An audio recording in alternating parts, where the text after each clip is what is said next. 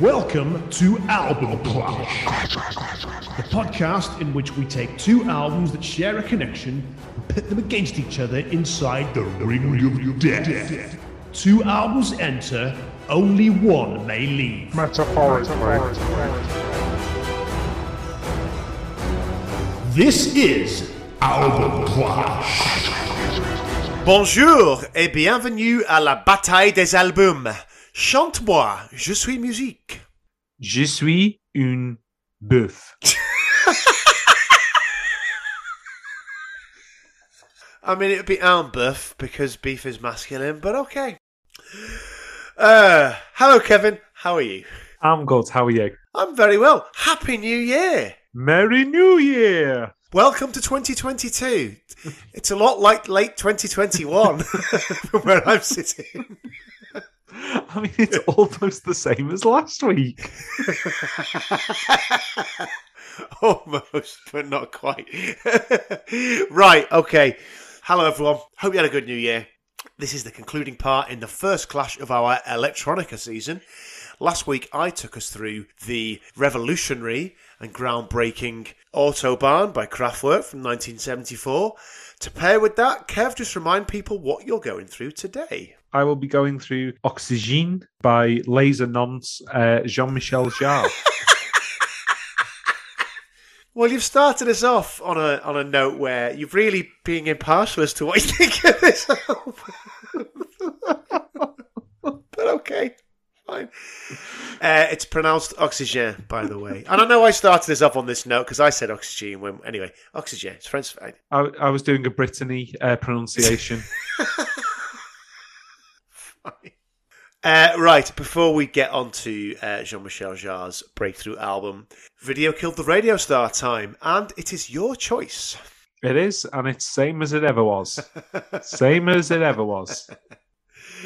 Very good. Go on, what are we doing? This week's choice is the iconic, the legendary, the incredibly influential, once-in-a-lifetime video by Talking Heads, co-directed by Tony Basil and David Byrne of the band. So, do you know who Tony Basil is? He's Dave Time's cousin. No. So, firstly, Tony Basil is not a he. Tony Basil is a she. And Tony Basil is of, hey, Mickey, you're so fine, you're by my mind, hey, Mickey. Fame. That Tony Basil. Oh, right, okay. She choreographed and co-directed the video, Fair enough. as you said. Anyway, take us through the video. So, the video in itself is David Byrne. Essentially, they blue screen him and his dance moves, and they're sort of replicated in the background. It's an incredibly famous video, so you've probably seen it. But what was interesting when I was reading about it is I wasn't aware of how much detail they went into in sort of what they plan to do. So apparently they studied preachers, evangelists, African tribes, Japanese cults, their sort of movements and behaviours to incorporate it into David Byrne's performance. And he worked with Tony Basil to sort of work out roughly what he's going to do. And then they set up the camera and just film it. Then they take the recording and kind of sync whatever he was up to and try and get it to work with the music. And it does. It works incredibly well. Yeah, the movements are, as the video progresses, increasingly frenzied, increasingly spasmodic, to the point of convulsion. Mm-hmm. And like you said, paying attention to evangelists, to various religious ceremonies and rituals, some of which are interspersed into the footage in the video in the background. It's, I mean, David Byrne was a remarkable artist anyway. We will do some Talking Heads on Album Clash at some point. Mm-hmm. It's a great song. Well, the bass work alone. Oh, God, it's brilliant. The synth work, the bass work, the guitar part, it's a great song. Okay, let's just get in, let's get that out of the way. Yeah. And yeah, so I've got a quote from Tony Basil. In fact, she told, again, it's Uncut. I've got a lot of quotes from Uncut magazine. Anyway, Tony Basil said, David kind of choreographed himself. I set up the camera, put him in front of it, and asked him to absorb those ideas, as you said. Then I left the room so he could be alone with himself. I came back, looked at the videotape, and we chose physical moves that worked with the music. I just helped to stylize his moves a little. So, you will note through the video that he gets, as I said, progressively more frenzied, but he also seems to be sweating more and more, like he's Lee Evans doing a comedy performance. Until I was reading about the video, I'd always thought that was part of makeup and stuff. That they'd made him look like... No. He was just, like, proper going off and sweating buckets. He's just properly going for it. Exactly. Apparently in 2021, Rolling Stone, in 2021, in the past, that's years ago, Rolling Stone named it the 81st best music video of all time. It's a cracking music video, and it is, if you've seen it, you know it. And if you haven't seen it, we will tweet the link out, so go and check it out, because it's great. Indeed. Okay, that's Video Killed the Radio Star. Shall we start going through Oxygen? Indeed. Over to you. So, Oxygen is the third studio album by Jean-Michel Jarre and was his first album not intended for use as a soundtrack. It was released in France first in December 1976 on the Disque Dreyfus record label and had an international release in around the middle of next year and did remarkably well, particularly, as we've said, in the UK and across Europe, really. Less successful in the US, but it's a harder market to break. And so if you really want to delve into the background of the album, there's a really good interview that he does with The Guardian about how he made the album. So he talks about when he was a teenager, he played in rock bands, and he wanted to make interesting, different music. So like he would use a tape machine that his grandfather gave him and record his guitar and try and process it and mess about with it and try and get sounds that were a bit different. And like he enjoyed like being rebellious in that way, and people saying, what is this crap? But he'd done sort of production work and managed to set up his own studio in his kitchen. So I just want to read a quote about that. He said, I'd done production work for some rock artists, earning enough to set up a studio in my kitchen. I didn't have much equipment though, just a few guitar pedals and my first synthesizer, as you just said, which looked like a telephone exchange. I realised that using a tape machine to delay the sound that came out of one loudspeaker created a huge sense of space. I wanted to read that quote because that last line is very important for the album we're about to go through. And, again, the Korg mini pops, it's very important in this album. Oh, yeah. So, just to step us back a little bit. So, Jean-Michel Jarre, he is the son of French composer Maurice Jarre, who has composed quite a lot of famous film soundtracks, including Dr. Zhivago, Lawrence of Arabia, and Ghost. His mother, Francette Peugeot, she was a heroine of the French Resistance, and she was a concentration camp survivor. Wow! So he had quite the interesting, lineage, if you like. Wow! I was not aware of that. So, just referring back to his Korg mini pops, the quote that I really enjoy from him, because it is so low rent. So my primitive drum machine, a Korg mini pops, was the sort of thing people played in pubs, but by using sellotape, I could make it play two preset rhythms at the same time, creating cool beats. Part 4, which became iconic, was a mixture of slow rock and rock, whilst Part 6 combined rumba and bossa nova. It is low rent. Genuinely, one of my favourite things about this album is that the rhythms are literally created by pressing the preset rhythm buttons on the keyboard, like I used to do when I was 8. It's brilliant. Look, when I was in year 7 music class, I used to just press the demo button because it usually had the Lemmings theme tune on it. Exactly. It's brilliant. But I'm going to try and bring something serious out of that.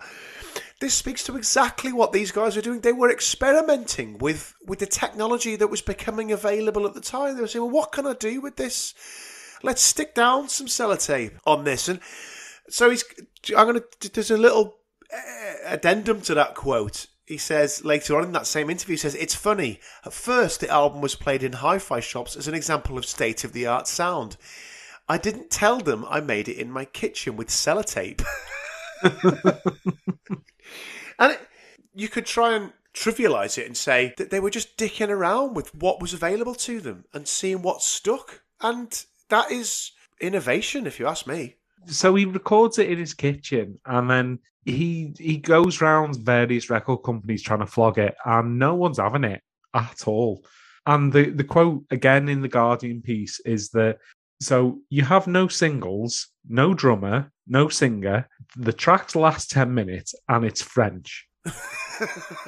And even his own mother said, why did you name your album after a gas and put a skull on the cover? Fuck off, man. You're supposed to support me. I mean, in terms of going for the commerciality, it's hardly going for the soft centre of pop, really. No, with a but. Well, yeah, we'll get to that. Well, this is a time, as we mentioned last week, of Tubular Bells, of prog rock being huge. Well, you're even talking about at this time that, you've got War of the Worlds coming out, which is like a fella talking, like essentially a dramatic performance over music. Did you just describe Richard Burton, the man with perhaps the greatest voice in the history of voices, with the possible exception of Orson Welles, as a fella? Burton. I mean, do you know what my favourite thing about Orson Welles is? My favourite fact about Orson Welles. Do you know what his last performance was in a feature film? Oh, right, in a feature film, because I'm sure he was in some kind of advert or something just before he died, which was fairly awful. The very last thing he did before he died, he did the narration on the animated movie Transformers the Movie in 1986. Which, by the way, is, always has been, and always will be, by far and away the best Transformers movie, because A, it's not directed by Michael fucking Bay. Yes. And B, it's fucking brilliant. Yes, it follows a structure of storytelling that isn't kablamo. Exactly. And it's got Orson fucking Welles in it. Yeah. Fucking Citizen Kane in a cartoon about robots. Exactly. Which is even more bizarre than fucking Vito Corleone being Superman's Al fella. Or actually, the fella from The Long Good Friday being Super Mario. See, I actually thought you were going to go with being handcuffed to a cartoon rabbit for an entire film, but you went Super Mario. You went even higher. I went Super Mario on it. Oh, excellent stuff. Anyway, okay, we probably should get back to the album. Okay. So you mentioned the fact that he was trying to flog it around record companies and was struggling. Yes. So through an old acquaintance that he'd basically been to music school with, Helen Dreyfus, who was married to Francis Dreyfus of Disc Dreyfus, she persuaded her husband to get on board with it. He produced an initial run of 50,000 copies. And again, this is another quote from that same article. Jean-Michel Jarre said, "At first, people took it back to the shops because they thought the white noise was a fault in the manufacturing process. But the biggest radio stations in France and Britain started playing the whole album, and then the BBC used it in a documentary." So that reminds me of when my dad bought a tape version of the Queen album, The Miracle, which finishes with Show Must Go On, and it has that repeat ending. And he thought his tape was fucked the first time he listened to it. Brilliant.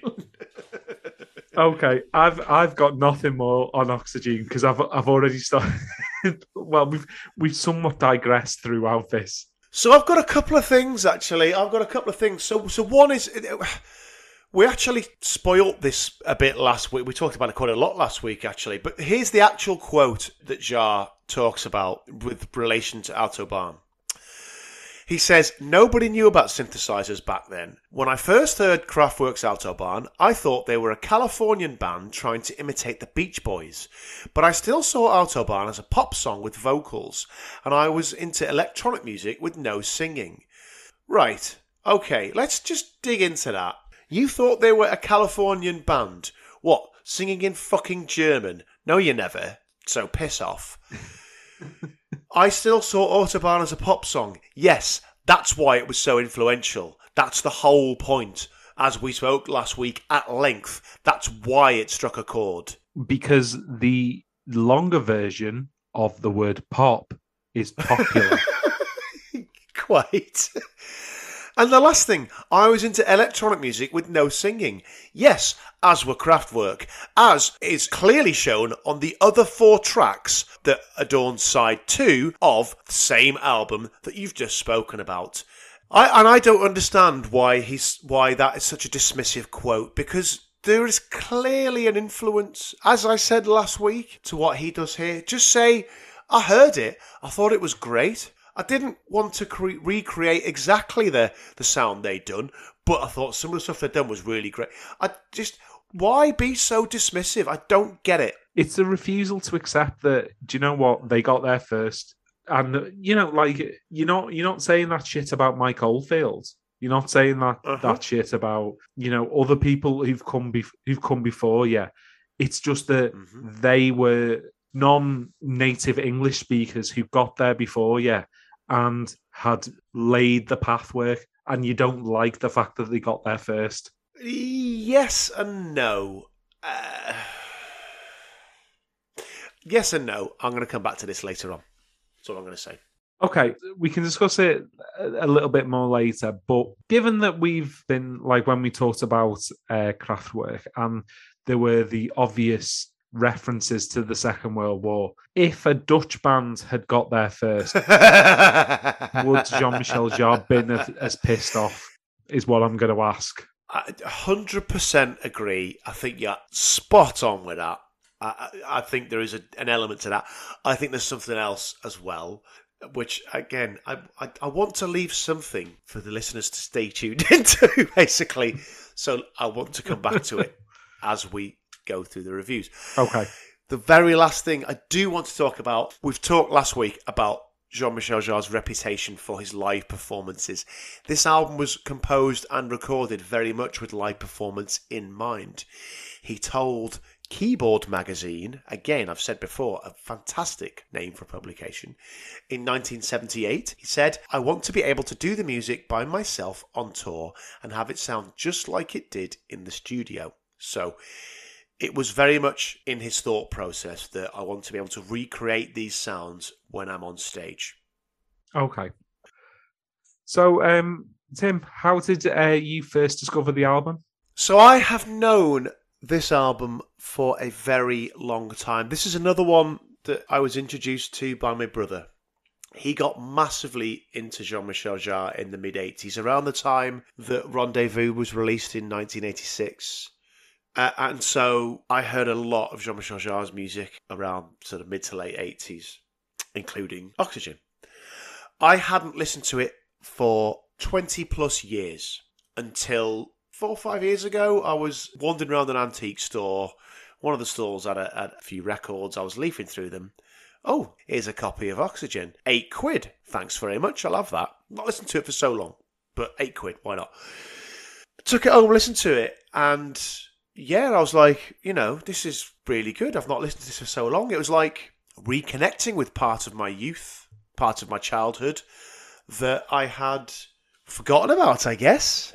So yeah, have revisited it a few times since then. But yeah, I was probably 5 years old when I first heard this album. So a long history. I'm guessing for you, considering what you said a couple of weeks ago, that your history is somewhat more recent. Very much so. So the track part 4 I was aware of through Sky's Champions League football coverage, but the actual album itself, this is the first time I've listened to it. So it was a completely new experience for me. Okay. And I think that's, if I'm right, that's the first time that's been the case for you on Album Clash. There's been a few that have been my first listens, but I think this is the first one. Yes. Yeah. Okay. No, it is the first new album. I'll be really, really interested to hear what you've got to say about this. I've got some things. Okay. Artwork, I guess. Okay, so the background to the artwork. So in 1976, Jean-Michel Jarre was in a art gallery and was looking at an exhibition of the work of Michel Granger. I'm not sure how you say it. Yeah, I'm glad you had that confusion over the name. I'm sorry, this is a complete irrelevance to the it is Michel Granger. Like this, Granger. Yeah, I don't get it. Oh, sorry, carry on. I don't know. So he saw the painting Oxygen at the exhibition and he loved it and he bought it. And at the time he told Granger that he would love to use it as an album cover. And he did. Yeah, it's as simple as that. He saw it. Yep. He liked it. He bought it. And then he went, I'll stick that on the front of my album. Yeah, exactly. So the picture itself, it depicts the planet Earth. And the surface is being peeled away, and within is a skull. So apparently that reflects some of the themes that Jean-Michel Jarre wanted to explore in the album about environmental issues and ecological issues. So I just want to read a quote from, and again it's from that Guardian article, from Granger. He said, "That picture is the best known of all my work. It's my Mona Lisa. But I don't feel like it belongs to me anymore. It belongs to anyone who loves the music of Jean-Michel Jarre." Well, no, it literally belongs to Jean-Michel Jarre because he bought it. That's how buying things works. Unless you buy an NFT. In which case that's not how it works. You're literally buying a receipt for a particular copy of a digital image, which means you own fuck all and you've been conned out of your money. It's a fucking scam. Sorry. Control C. That's all you need. Exactly. Yeah. Exactly. Anyone that thinks NFTs are a thing, it's not. You're being scammed. Fuck off. Right click. It's not that hard. You don't even have to right click. If you've got your phone and you're on Twitter, just click the three dots and click save. It's bollocks. Anyway, come on. Anyway, we're not even going to start on crypto, which is like the ultimate fucking pyramid scheme. I was going to say, Ponzi would be proud. Bernie Madoff's gutted.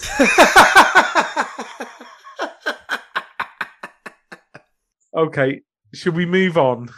Well, just on the artwork, before we do move on, it's a really good album cover, but it's not Autobahn, is it? No.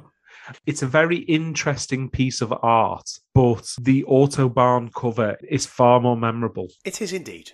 Okay, should we start going through the album then? Fine, if you must. Okay, so we commence the album with the imaginative name Oxygen Part 1. So, can I just say, this is a thing with Jean-Michel Jarre and all his albums, okay? It's always, he names the album and it's Part 1, Part 2, Part 3. So, okay, I get it, but it's his thing, so fine. Yeah, it may be his thing. It's a shit thing. I mean, the show in your hand. The show in your hand. Go on, get into it. Come on.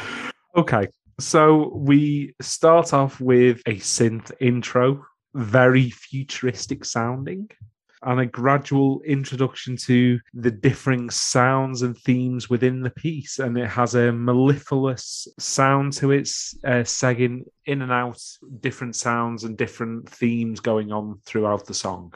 Yeah. Okay, so I would say, whilst it's very different sounding to Autobahn, and I mean the song Autobahn, it still has a beauty in its simplicity. I'm going to say I like this as a starter. I like it a lot as a starter. No, I think that it gives you an oral landscape that you can lose yourself in, and I think it's done really well. Yeah, agreed. So again, I'm going to try and decompose it a little bit. right from the off, you've got that ethereal, atmospheric, swirling sound that pervades the whole album, really. You've got a quite haunting theremin-like melody that comes in around about 2 minutes. Mm-hmm. It's very, very cinematic. You talked about landscape creation. I think you're absolutely right. I'm glad you used the phrase cinematic, because I made a note saying I get a very A Clockwork Orange feel to the sounds in the second half of the piece. It's so close. I put Blade Runner. To me, the second half of it, once that big booming synth comes in, it is pure Vangelis. It is pure Blade Runner. But I get Clockwork Orange fine as well. It is exactly that. It's retro futurism. Yeah, it does. It's an old and new piece of music. And obviously I'm coming at it completely blind. And it was an interesting start.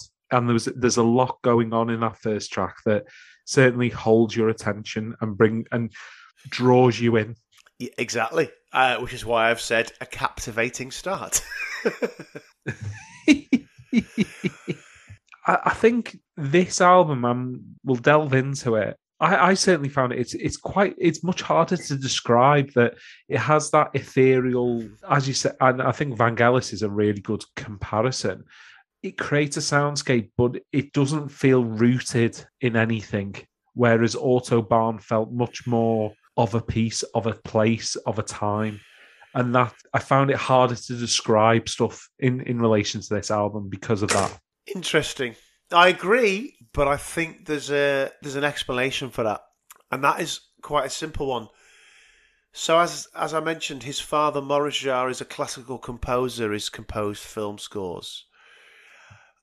I think this is written as if it's a symphony, if you like, a classical composition in movements, in 6 movements, and therefore there is a linearity between the tracks that is quite deliberate, and that, yes, makes it very difficult to describe in terms of individual pieces of music on an album, because that's not how it's composed. Well, I mean, when I was considering the 2 albums, certainly, and maybe this is my mindset, or because I'm aware of the nationalities of both the composers, if you like.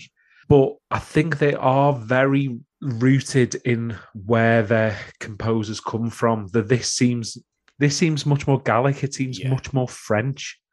And Autobahn, I mean, it has the German in it. So but like the other parts of the album do feel much more German. Now, whether you've been influenced by the first track or not, but like certainly to me that this feels much more French. It feels more ethereal, less rooted.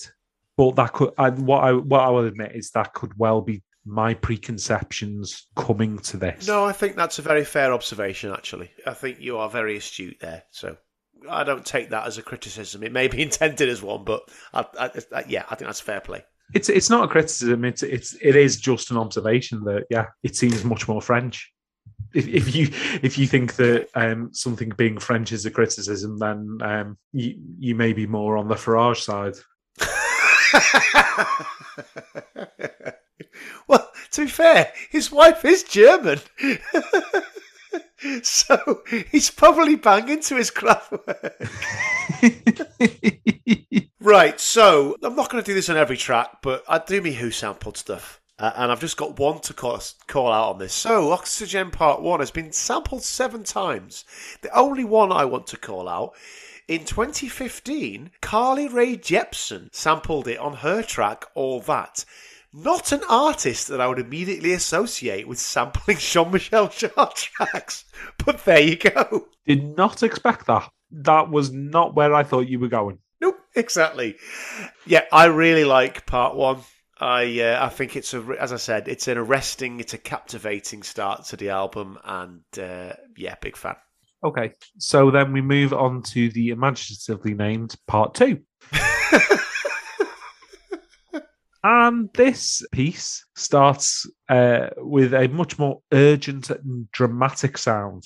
and then it gradually develops into a much more ambient backdrop. I think that's the way I would describe it. Yeah, I think that's a really good way to describe it, actually. And I think that urgency, that dramatic sound that starts it off, is where, this is why I wanted to read that quote earlier on about him composing it with live performances in mind, because right at the start of it, when all the atmospheric, ethereal synths that underline most of the album disappear and you've just got that synth part dominating everything, I can picture myself in the live performance. The lights have gone down, the lasers are up. I'm seeing a fuck ton of dry ice. Well, no, exactly. Yeah, a fuck ton of dry ice. Lasers everywhere. I'm into it. It's got me. Again, it's a good transition from part 1 to part 2. And yeah, I like it. Yes, it then gives way to, as you say, something far more atmospheric. I think there's some good foreshadowing here of what's on part 4, which is the most famous part of this of the whole album. Mm-hmm. Again, there's the grand soundscapes that you get through the atmospheric whooshing white noise that, to me, it's evocative of being in a barren wasteland. The wind is whirling all around you, sweeping you off your feet. Yeah, really evocative of that. And I think we talked about evoking visions of things on Autobahn. I think it's fair to do so here as well, I have to say. Fair enough. So, what do you think of part 2? So I found it quite easy to get kind of lost into the background of it, and you kind of it envelops you. And so I liked it as a piece of music. It didn't blow me away, but yeah. I wasn't uncomfortable in the space I was in, if you know what I mean. Okay, no. I do know what you mean, and I agree.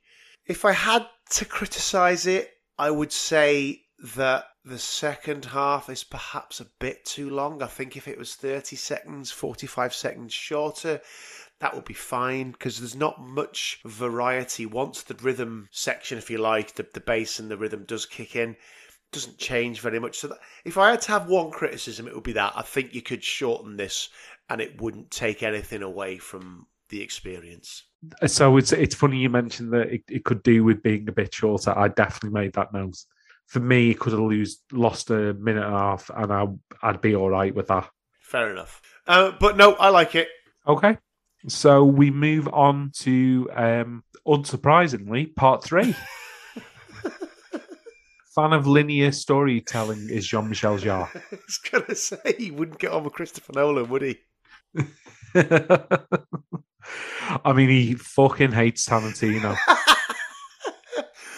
But I do not understand. How can the main character be dead in this end of Act 2, but then at the end of Act 3 he is alive? I do not... It is illogical. And what is the wallet about? Who is Zed? I mean, I know people keep telling me that Zed is dead, but I do not understand. Move on. This is ridiculously self-indulgent. Okay. So, yes, as we said, we move on to part 3, and it has a much more it's an interesting soundscape that's going on here. It has a kind of, I don't know, like I picked up sort of like Asian kinds of vibes to the music. It reminded me of like kind of a Chinese opera kind of sound. No, I see what you mean. I think the discordant start is quite jarring. It takes you by surprise after what you've just heard on part 2. What I'd say about when the main melody comes in is that you can absolutely hear the influence it had on a lot of European electronic acts through the 80s and the 90s. And I'd include Daft Punk in that. I mean, you seriously go and listen to the soundtrack to Tron Legacy and then listen to this off the back of it, because there is such a direct influence there. Again, that sort of theremin type sound is there within this. It's interesting, this. It sounds quite different to everything else on the album, I would say. Well, it's got quite a sinister element to it, like, and I can't really put my finger on what it is. but there's a sense of discomfort throughout the whole piece, really. Yep, I agree. I mean, it's the shortest track on the album too, 3 minutes 16. It's comes and it goes, and that's side one done. Okay, so shockingly, we move from part 3 onto part 4. With which you might be familiar. You probably will be familiar. It's the most famous and recognizable piece from the album. It was released as a single. And so we talked about the links between this album and Autobahn, and there weren't a huge number. So there is a story that during the creation of the album, a friend of Jean-Michel Jarre asked him to create a piece of music to praise the extension of the A4, which is known as the East Highway. So essentially, this is his Autobahn. Yeah, yeah, indeed, that's a good point. As you said, it was used in a commercial to advertise, if you like, the opening of the extension of the A4 around Paris. It's been used in several commercials since then, including quite famously one for Pepsi. It did take on a ubiquity, if you like. And, well, the main riff is one that you cannot surely have avoided, particularly if you've ever been to an amusement arcade at an English seaside town and gone on one of the grab a stuffed toy games, because, this is all over them. Boo, boo, boo, boo, boo. It is, though, innit? Come on. Yeah, it is. Right, so, that melody... It owes a debt to Gershon Kingley's Popcorn. It's the same melody, really, isn't it? Mm-hmm. But everyone knows this, surely. Yeah. Do you know what? So the note I made, I hadn't really put it together in relation to the note I'd made before it. Somehow the sound seems quite French compared to Autobahn. It's like a Franco Autobahn. Well, it is, isn't it? Yeah, I think that's absolutely right. Yeah. So you mentioned quite jokingly that you would expect that Jean-Michel Jarre has appeared alongside David Copperfield. Indeed. And I think this track is the reason for that. Yeah. So firstly, it was used on Alan Partridge when they had Tony Le Mesmer. That's it. I knew it. That's it. The hypnotist, Tony Le Mesmer. And then he starts throwing knives at him. So it was on there. But I think because it is undoubtedly Jean-Michel Jarre's most well-known piece of music, and because, as we've already said, he became famed for his flamboyant live shows, as did David Copperfield, in an entirely different milieu. Fair enough. I think that's one of the reasons you draw that comparison, as well as the Partridge thing, obviously. That... yeah, it does have that sense of 80s pomp and circumstance around it. Yes. And I don't necessarily think that's the fault of the piece of music. No, unfortunately, it's tarnished by association or what it's been used in conjunction with. Yes. It has that kind of 80s pomposity that when the piece was actually crafted, it wasn't intended to be, but it kind of... yeah. Became that because of what Jean-Michel Jarre became in the 80s, really. Yeah, exactly. So to that, it became a sort of the electro version of Stairway to Heaven. So here's a quote from an article in the Telegraph in 2008 about the album. As one of Jean-Michel Jarre's sort of long-term friends, Francis Rambert, he was working in a music shop when the album was released. And he says, if you enter the music store with keyboards at that time, you'd see all the young beginners trying to play Oxygen 4. A massive phenomenon was happening, which, as anyone that's seen Wayne's World will know. No Stairway. Denied. But it's absolutely true. As I said, in the 80s, my brother was banging to Jean-Michel Jarre, and he was playing Oxygen. It is synonymous with a certain style that became quite... what's the word? It became passé very quickly. Thank you. That's exactly the phrase I'm looking for. Yeah, absolutely. But it's not the fault of the composition. I think it's a really good piece of music. It zips along at a fair old pace. You've got, again, coming back to what we joked about at the start. You've got a bossa nova rhythm preset on the synth. And it's great because it's just that along with the bass line, the ding ding ding ding ding ding ding. It's a great bed to the track.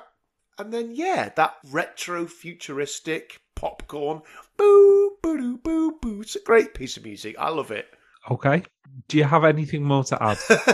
I do have a couple of things to add, actually. Okay. So, in May of 2021, Music Radar listed it as number 5 in the list of the 40 greatest synth sounds of all time. But the main one, it's been covered several times, as one would expect. The only one I want to call out, and it's another one of those where you're never going to guess it. Hank Marvin. What? Hank Marvin of The Shadows in 1993 covered Oxygen Part 4. Am I having a stroke? No. I listened to it.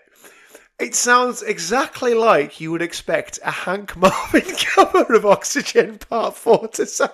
Bow, bow, bow, bow. Yes, exactly that, yes. Not worth a listen.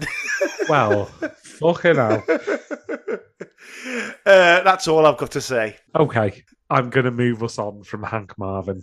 So we move on to part 5, which has the way I described it is it has a slightly funereal church sound to the start. I mean, obviously, it's some kind of weird space church. The first part, with the monotonal mellotron part and then the organ riff coming in gently, sounds almost funereal. So for Nintendo Switch fans, I was brought to the end of Super Mario Odyssey where you are having to meet Bowser on a church on the moon to fight him. That's what came to mind when I first heard this piece of music. So, before we get to that part, though, I like the transition from part 4 to part 5. The sort of the electronic bubbles and slurping sounds. I like that. Although it does sound like someone is taking a massive hit on a space bong. Hit from the space bong. So, first thing I want to say about this. This is the most Kraftwerk sounding track on the album. Particularly the first half of it, with that, as we said, funereal, somber sounding melody. When you get to about 4 minutes of that, and then again that big booming bass synth part comes in, almost like a fanfare. You can almost imagine that Ming the Merciless is sat in his throne room and Dale Arden is being presented to court. But don't worry, because Brian Blessed's on his way. Dive! Right, back to the song. So I like the way this is in 2 parts. This is, again, 2 movements, if you like, of this track. You've got the first part, which we've talked about, was very somber, very funereal. But then from about halfway through, 5.5 minutes, it's a huge tonal shift. And the arpeggiated bass comes in to give it a much more urgent tone and feel for the second half. I mean, so I'm going to be very, very honest here. That the second half of this song is, I was clinging on to this album. It's where it's gone. I am Dave Bowman's sort of co-astronaut who's knocked into space by HAL. I'm gone.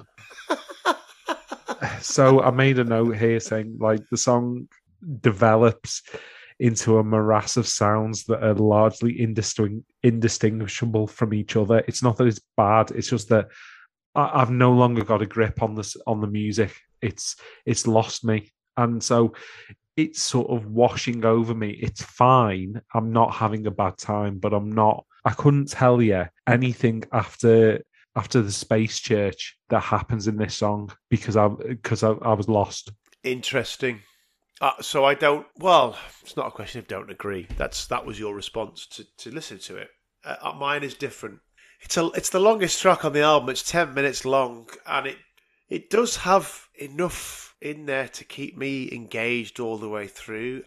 I think the melange, to try and put a singular word on what you've described, Melange is better than morass. I think each individual part comes in at its own time, so you can appreciate one bit, you get used to that, then something else comes in on top of that. And maybe this is my familiarity with the album speaking. Mm-hmm. I really like part 5. I think it's got two very distinct movements to it, both of which offer me something which nothing else on the album does. There is a clear juxtaposition both within the track and compared to what else you've got on the other tracks. I like it. I can I understand what you mean? Yeah, perhaps. I don't agree. Fair enough. But I think this is another one where you can see where the influence that it's had on other acts. Again, you listen to the second half in particular. Some of the melodies that are, again, they're stacked on top of each other. That's fair. But the way it's structured, and the way those melodies come in and out, Daft Punk definitely, the Chemical Brothers, but also the likes of Underworld and Left Field. There's no doubt in my mind they've drawn inspiration from this. I'm not saying that this eclipses those, because it doesn't. But there's a lineage there. There's a yeah, there's a lineage there. I can't deny the legacy of it. I can only go on my reaction to, because I didn't just listen to it once because I thought that was maybe that I just heard it once and like it didn't grab me. It's like when we were talking about the Motown album, you said that, you know, the album lost you at various points. Yeah. My attention's gone by now. I can't really explain it, but like it happened every time I listened to the album. And unfortunately, it does kind of roll into part 6. No, fair enough. That's your opinion. That's your reaction to it. I can understand it, but that's not my reaction to it. So let's... well, you said, and it carries on into part 6. Shall we go on to part 6? So yeah, part 6. So sometimes we have hive mind. I'm going to guess that you probably don't have the same notes that I have, or at least my first initial note on this song. Go on. I feel sorry for the vole being put through the mangle at the start of the song. No, we do not have the same. Because that's what I heard. No, what I heard is the... So you're talking about the electronic squeaks Yes. that echo through the first minute or so, yeah? Yeah. To me, that's the seagulls cawing. Are they following the trawler? Well, they may well be, because the white noise is the sound of waves crashing against the shore. I think you're being disingenuous there. You said it's lost your attention, so fine. Okay, I get it. I mean, an album at less than 40 minutes, there's questions about your attention span. So I get it, but I think you're being slightly disingenuous there. We praised Morning Walk, Morgan Spazio Gang on Autobahn for the fact that it was electronically creating the sounds of the dawn. This is electronically recreating the sounds of being on a cliff top, hearing waves crashing against the cliffs, hearing seagulls flying around, and I think it's equally innovative. I think it's equally impressive. And that's all I'm going to say on the opening, at least. Look, as I said, and I was very honest, that the second half of part 5 lost me, and it, unfortunately, part 6 never pulls me back in. So, yes, it's a slightly flippant sort of line to take from it, but it never pulls me back in, and that's the thing. That's the difference between this and Autobahn, is that I wasn't having a bad time. I just I stopped paying attention to it because it was washing over me. Okay, no, fair. All right, fine. So 2 things on that. So firstly, let me speak to what I think of part 6. I don't think it's a great choice as a closer. I like all the constituent parts. The main riff is different from what we've heard before, but again, it's got that retro futuristic sound. As I said, I like the way the soundscapes are created to evoke visions of what it's clearly supposed to represent, and it goes back to the ecological, environmental themes that we mentioned when we talked about the album cover. But It's 6.5 minutes long, and it doesn't really go anywhere. Unlike how I responded to part 5, which has 2 distinct movements and does evolve, this doesn't. It's the same thing, okay? It starts as it finishes as well, with the white noise coming in and out. I can understand that you don't want to finish on part 5, but this does not leave me on an emotional high. It leaves me feeling a little bit cold. It leaves me feeling a little bit... And what else can you give me? So I can understand your reaction to it, because I've always felt about this. And I think this is something that he often fell foul of. He had a great way of starting records big and grabbing your attention, but his albums often tail off. Mm-hmm.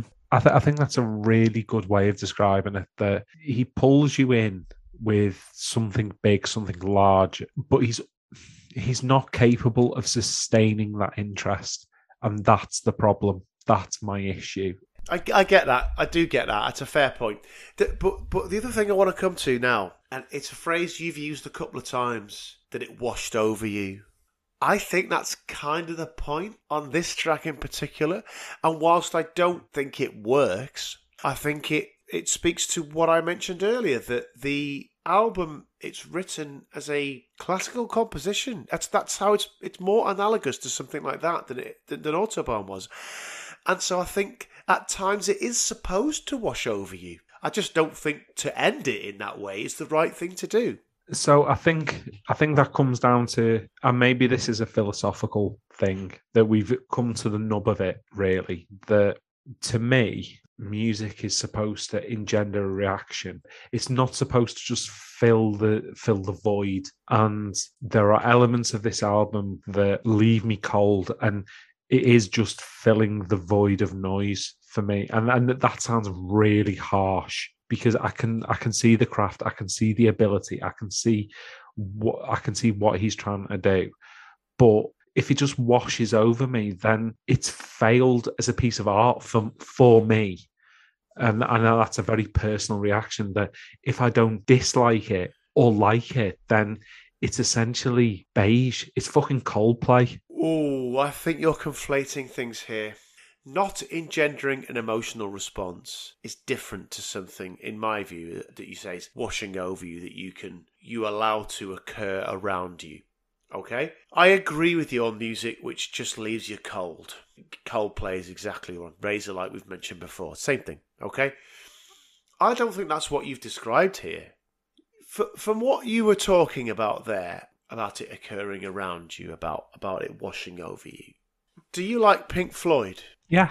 Do you like the album Wish You Were Here? Yes, I do.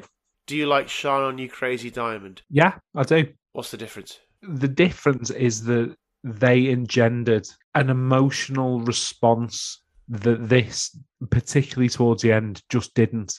This is unfair to use this phrase. To me, it is Muzak. Now, I don't think it is Muzak, but the reaction it has to me is that it is merely filling a space. Okay, fine. I don't agree. I don't think it is Muzak. I can see that Jean-Michel Jarre is a very talented musician, and it's not lift music. It's just that it just occurred around me, and I didn't, particularly towards the end, I just wasn't engaged, and that's a problem for me, because that's what music to me is supposed to do. It's supposed to engender something, a feeling, a thought, a process. On that point, we are agreed entirely.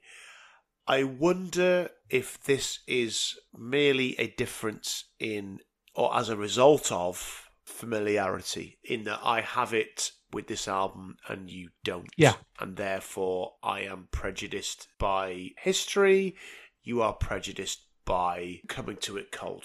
And what I will readily accept, and potentially some preconception. Yeah. So I was about to speak to that. Is that it's entirely plausible that my thought process, my preconception of the laser show nonce, like that, somewhere in my subconscious is playing whilst I'm listening to it. It's entirely plausible that. Yeah. Okay. I mean, I think we agree to disagree on that, but I think we understand where we are each coming from. That said, I don't think Part 6 is particularly great, so... Oh my god, we've actually had a fucking clash. Yeah, indeed. How long into the pod have we got till we actually had a proper clash? Yeah, we had some clashes last time out when we were going through the Motown Christmas album. There was... Anyway. But yeah, it's nice that we have some debate. And the thing is, we talked about that for a long time as well. Yeah, like we actually got into the long grass of why we have different opinions on it. So let's go on to what the critics thought.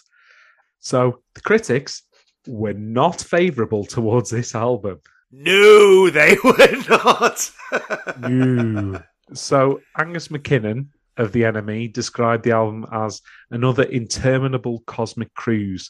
The German spacer's Tangerine Dream mapped this part of the electronic galaxy aeons ago. The album's infuriatingly derivative. Explore its prime influences instead. Music Week said, unfortunately, Jarre has produced a work that is ponderous in its self-conscious musicality. He definitively wears his art on his sleeve. Unlike Oldfield, he never stands back and laughs at his own creation. Is heavy throughout, and his influences continually jog the elbow, particularly the lugubrious touches of Mahler and the almost continuous Bach underpinning. Some interest will be generated, but the album is not really suited to our insular and musically anti-intellectual Anglo-Saxon island. I mean, we are anti-intellectual in this island, so, he's got a point there. Well, actually, he has, but his point is not the point he thinks it is. I think both of those speak to the snobbery of the British music press. The continuous Bach underpinning, lugubrious touches of Mahler. Yeah, as I said, that's exactly the point. Where does he come from? What is it? And these tiresome comparisons with Mike Oldfield can fuck off. That is really lazy. Unlike Oldfield, he never stands back and laughs at his own creation. Nor did fucking Mike Oldfield stand back and laughs at his own creation. So much so that he decided to make a fucking sequel to his own album. I mean, so did Jean-Michel Jarre, as we'll talk about in a bit. So, okay. But the negative comparisons of both Kraftwerk and Jean-Michel Jarre with Mike Oldfield really grate with me. It speaks to British exceptionalism. I'm sorry, but it absolutely does. It really fucking winds me up. And whilst I've expressed my view on this album, it's really lazy to compare it to Mike Oldfield.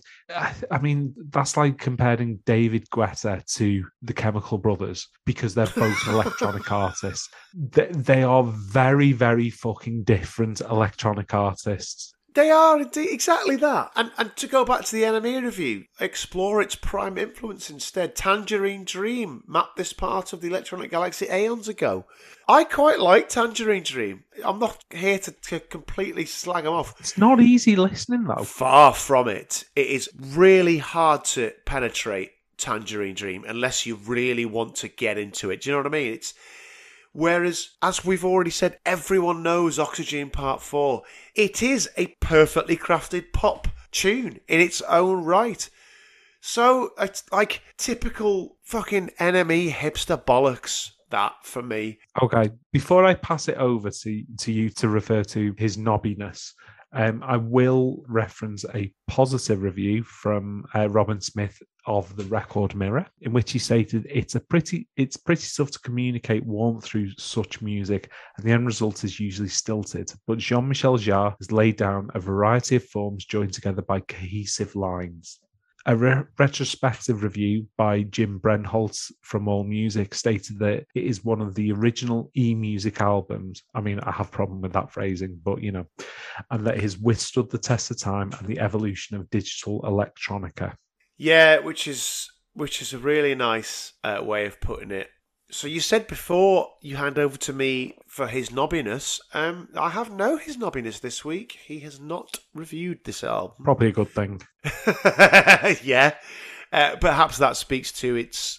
I mean, this is clearly an album which is hugely popular in Europe, but perhaps not in America. Okay, so should we discuss the legacy of this album then? Yes, let's. I mean, what you can say immediately is that it was a huge, huge commercial success.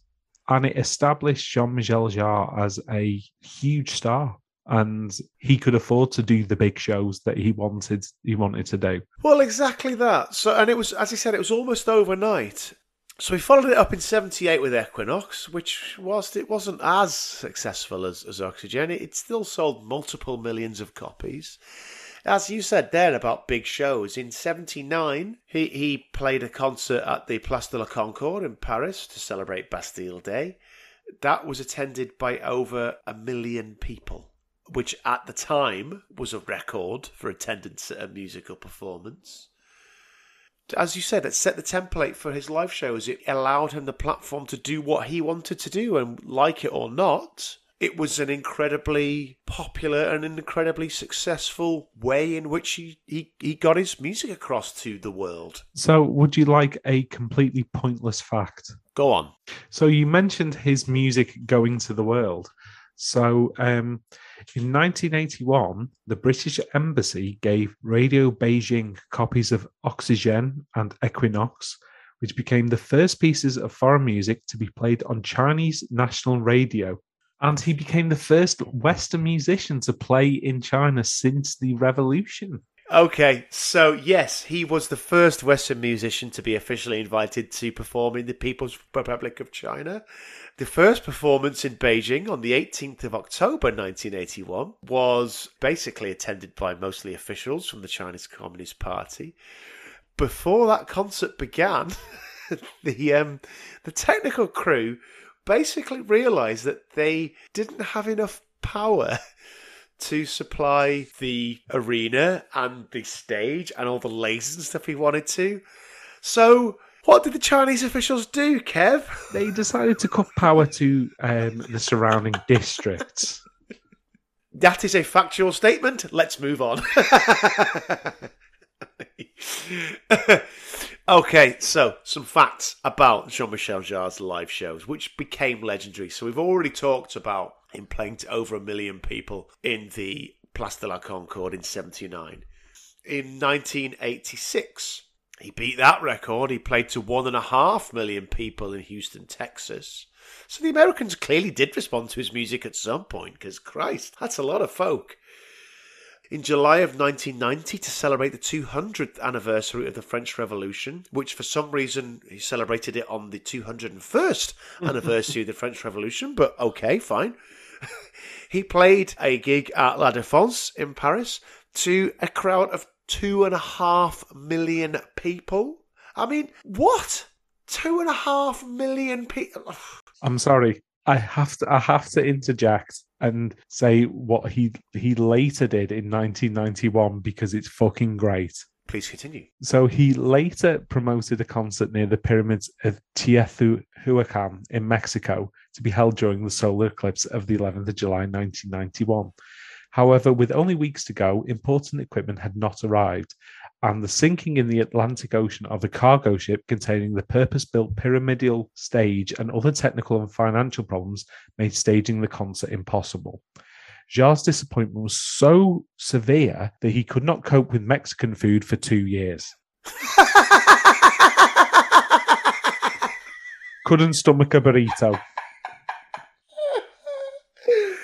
I'm not even going to comment on that. That's just going straight on Twitter. That's fucking magnificent. I've got nothing to say. Okay. In 1997, he played a concert in Red Square to celebrate Moscow's 850th birthday to an estimated crowd of over 3.5 million people. I mean, Kev, you've been to Red Square. I haven't. Can you fit 3.5 million people into Red Square? I wouldn't have said so. I'd say it would be a tight squeeze. It's a big square, but like... I mean, this is Russia, so is this like Russian election numbers? No, maybe... Well, again, maybe you're thinking of Russia, but not in the right kind of way. So maybe it was like a nesting doll. So for every person, there was 5 people within them. Maybe so. Anyway, that is recorded in the Guinness Book of World Records, so it's verified.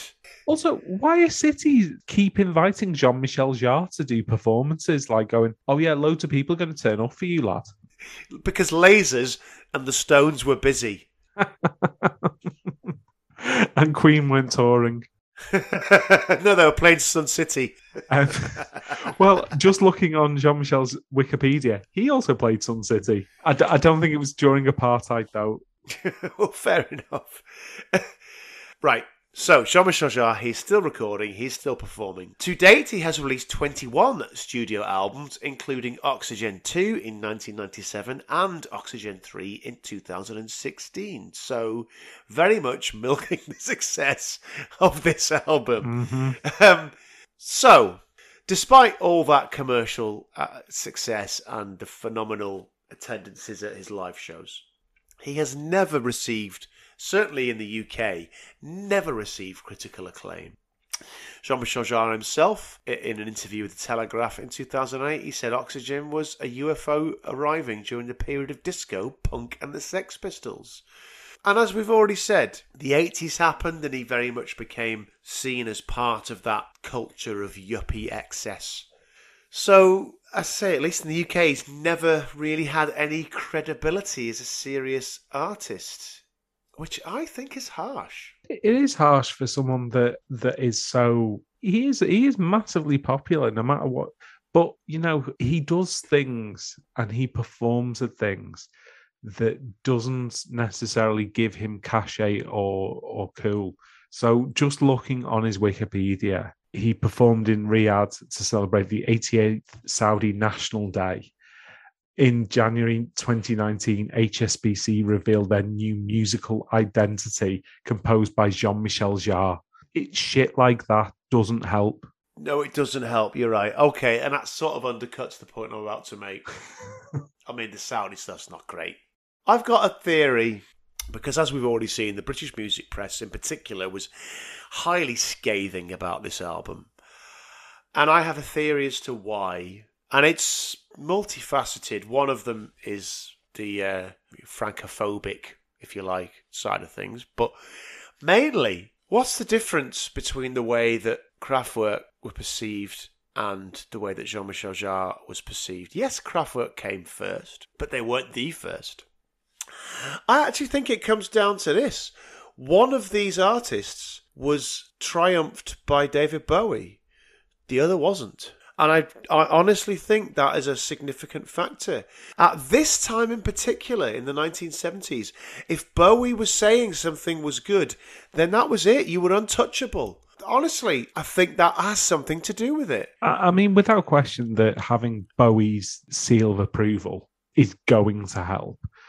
I think genuinely the 80s Jarre and what he represents, that excess, that bombast, that pomposity, you know, that's the first thing that came to my mind when you mentioned us doing this clash. And unfortunately, it has established that idea and concept in anyone who has an interest in music. You will be aware of Jean-Michel Jarre and that kind of thing.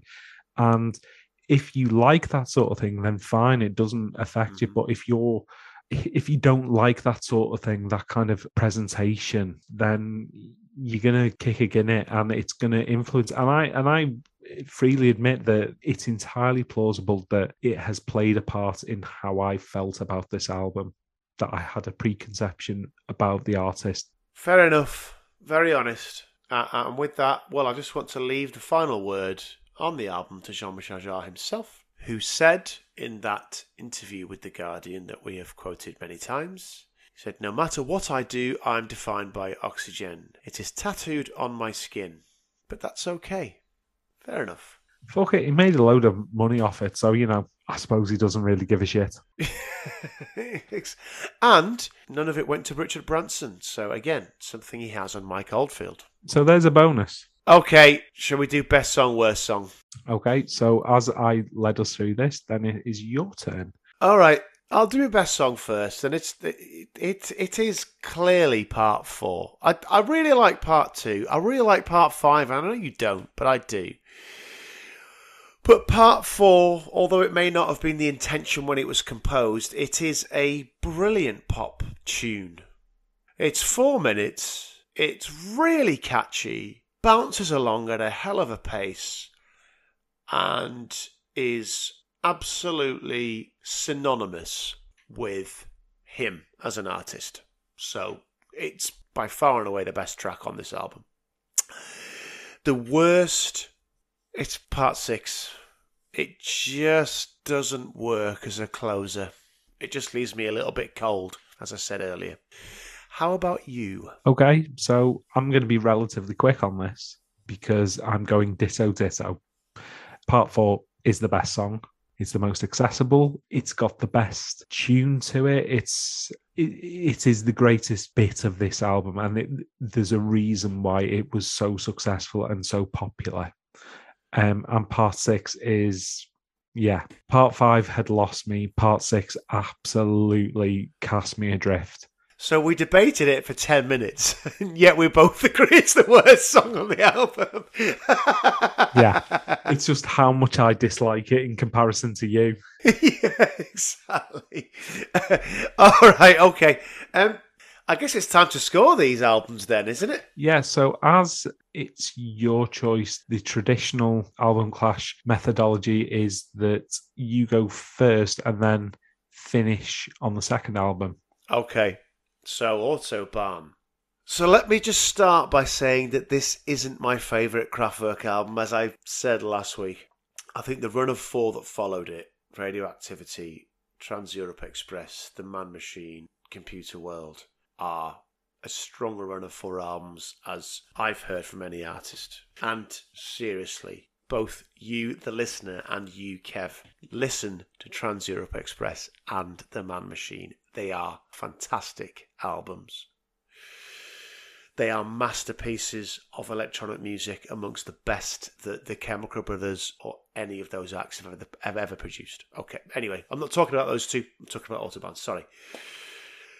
Autobahn set the template. It set the ball rolling. It started the movement as far as I'm concerned. And whilst it may not have been the first electronic album, it was still completely different to anything that had come before.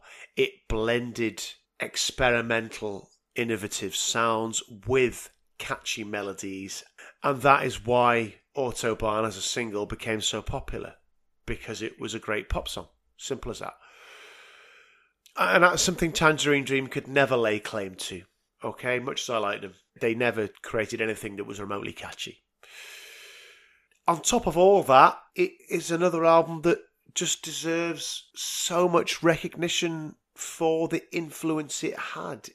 Pop music was never the same after Autobahn. It's as simple as that. It is an all-time classic. And I'm going to give it a 9 out of 10.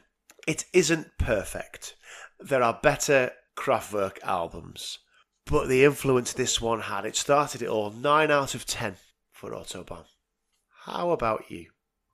Okay, you've pretty much filled, a huge part of what I had sort of in my mind to say, that the influence of this album, the sonic dexterity, the clever, it's a clever album, and how it absolutely pushed the envelope for electronic music, and the lasting legacy that it had on artists that I love.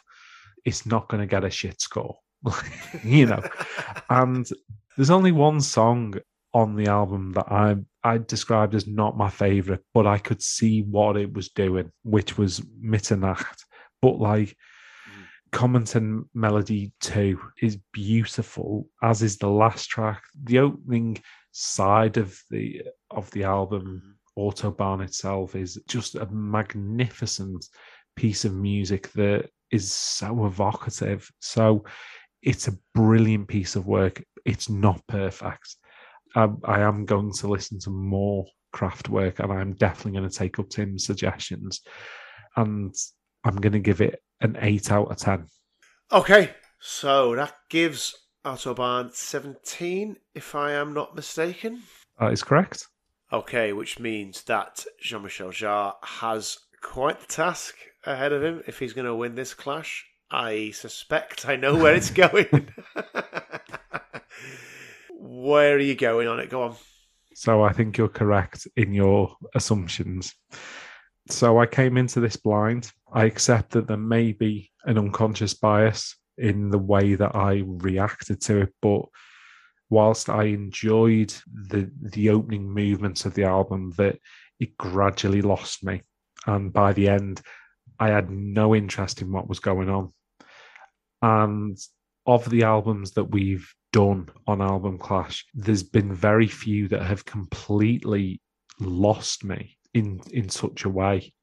I recognise there is an immense ability in it. There's creativity, but I can only react to how it made me feel, how I responded to it. And so I could mark it harsher, but I don't think that's fair, because whilst I may have my opinion on what he became or how he represented himself, the man is musically talented and you can't deny that. And Oxygen Part 4 is a very good pop song, a la Popcorn. So I'm going to come down with a 5 out of 10. Oh, wow. So that means that my score is irrelevant, because I ain't going to give it 13 out of 10. So Autobahn has already won. But for posterity, I will give you my review and my score. So, I first heard this when I was 4 or 5 years of age. And so, unlike you, I have a lot of history with this. It's been with me for a very long time. And even having gone 20 odd years without listening to it at all, as I mentioned earlier on, when I revisited it, I was taken aback by how much I enjoyed it, actually. It sounds simultaneously very much of its time and yet ahead of its time. It is far from perfect. It is quite flabby in places, but every track has got something to offer. Even Part 6, of which I'm not a great fan because I think it's a cold way to end. I really do think that there is an element of snobbishness and of arrogance as to why Jean-Michel Jarre is so derided, where Kraftwerk are so lauded. And I like both acts, and I'm much more a fan of Kraftwerk than I am of Jean-Michel Jarre. Let me say that. And I agree with what you've said, that it also has a lot to do with what he became associated with and what he wanted to become associated with. So, it's not entirely blameless, but I do really think there's an element of snobbishness around it. I mean, he wasn't... All I say on that is he was far from the only artist in the 80s and 90s that took things to excess and that did things you wouldn't want them associated with. We've already mentioned Queen, for God's sake. Anyway, I'll put that to a side. It's a really strong album. I'm really glad that I chose it for us to review, and I'm glad that you have listened to it and have tried to score it. I think 5 is really harsh, although I accept that the score I'm about to give it is certainly one which has an element of nostalgia and of reminiscence within it. But for me, it's a strong 7 out of 10. Okay. And so, whilst it was never going to win, even when I announced this as a clash, it was never going to be Kraftwerk. It's well deserving for me of a 7 out of 10. That gives it 12, so it's not even close. It's been thrashed by the Germans. The French have been beaten into submission and surrender by the Germans. Their sonic Maginot line has been breached. Yeah, indeed it has. But there you go. I wanted to stick up for Oxygen because I think it deserves it. But even so, it's not Autobahn. It's not Kraftwerk because, yeah, there you go. Okay. I hope you guys enjoyed that. That's the first chapter in our season of Electronica. What is the next chapter, Kev? So we are going back to our safe space of the late 90s. And we're going to pick up with 2 albums that brought dance music into the festival scene, and two artists that I know that both me and Tim have seen, and two artists that we are very, very keen upon. So your homework for next week will be 1997's Dig Your Own Hole by the Chemical Brothers. And it will face You've Come a Long Way, Baby by Fatboy Slim of 1998. Get in! Oh, brilliant stuff. Excited. I thought you'd enjoy that. And as I sit here today, I couldn't tell you which is going to win. It's a toughie. It is a toughie. All right, but that is for the next couple of weeks. Great stuff. Okay, Kev, as it's now 2022, honest, it really is, as we record this, how in the future can people keep in touch with us? So there is a story in the past which is knocking around and trending on Twitter around sort of just before Christmas, where people trying to protect themselves from 5G have bought themselves necklaces which have then been found to be radioactive. What? It's okay. We're going to come back to this in a second because I've not heard about this. It's the second trending topic on Twitter tonight.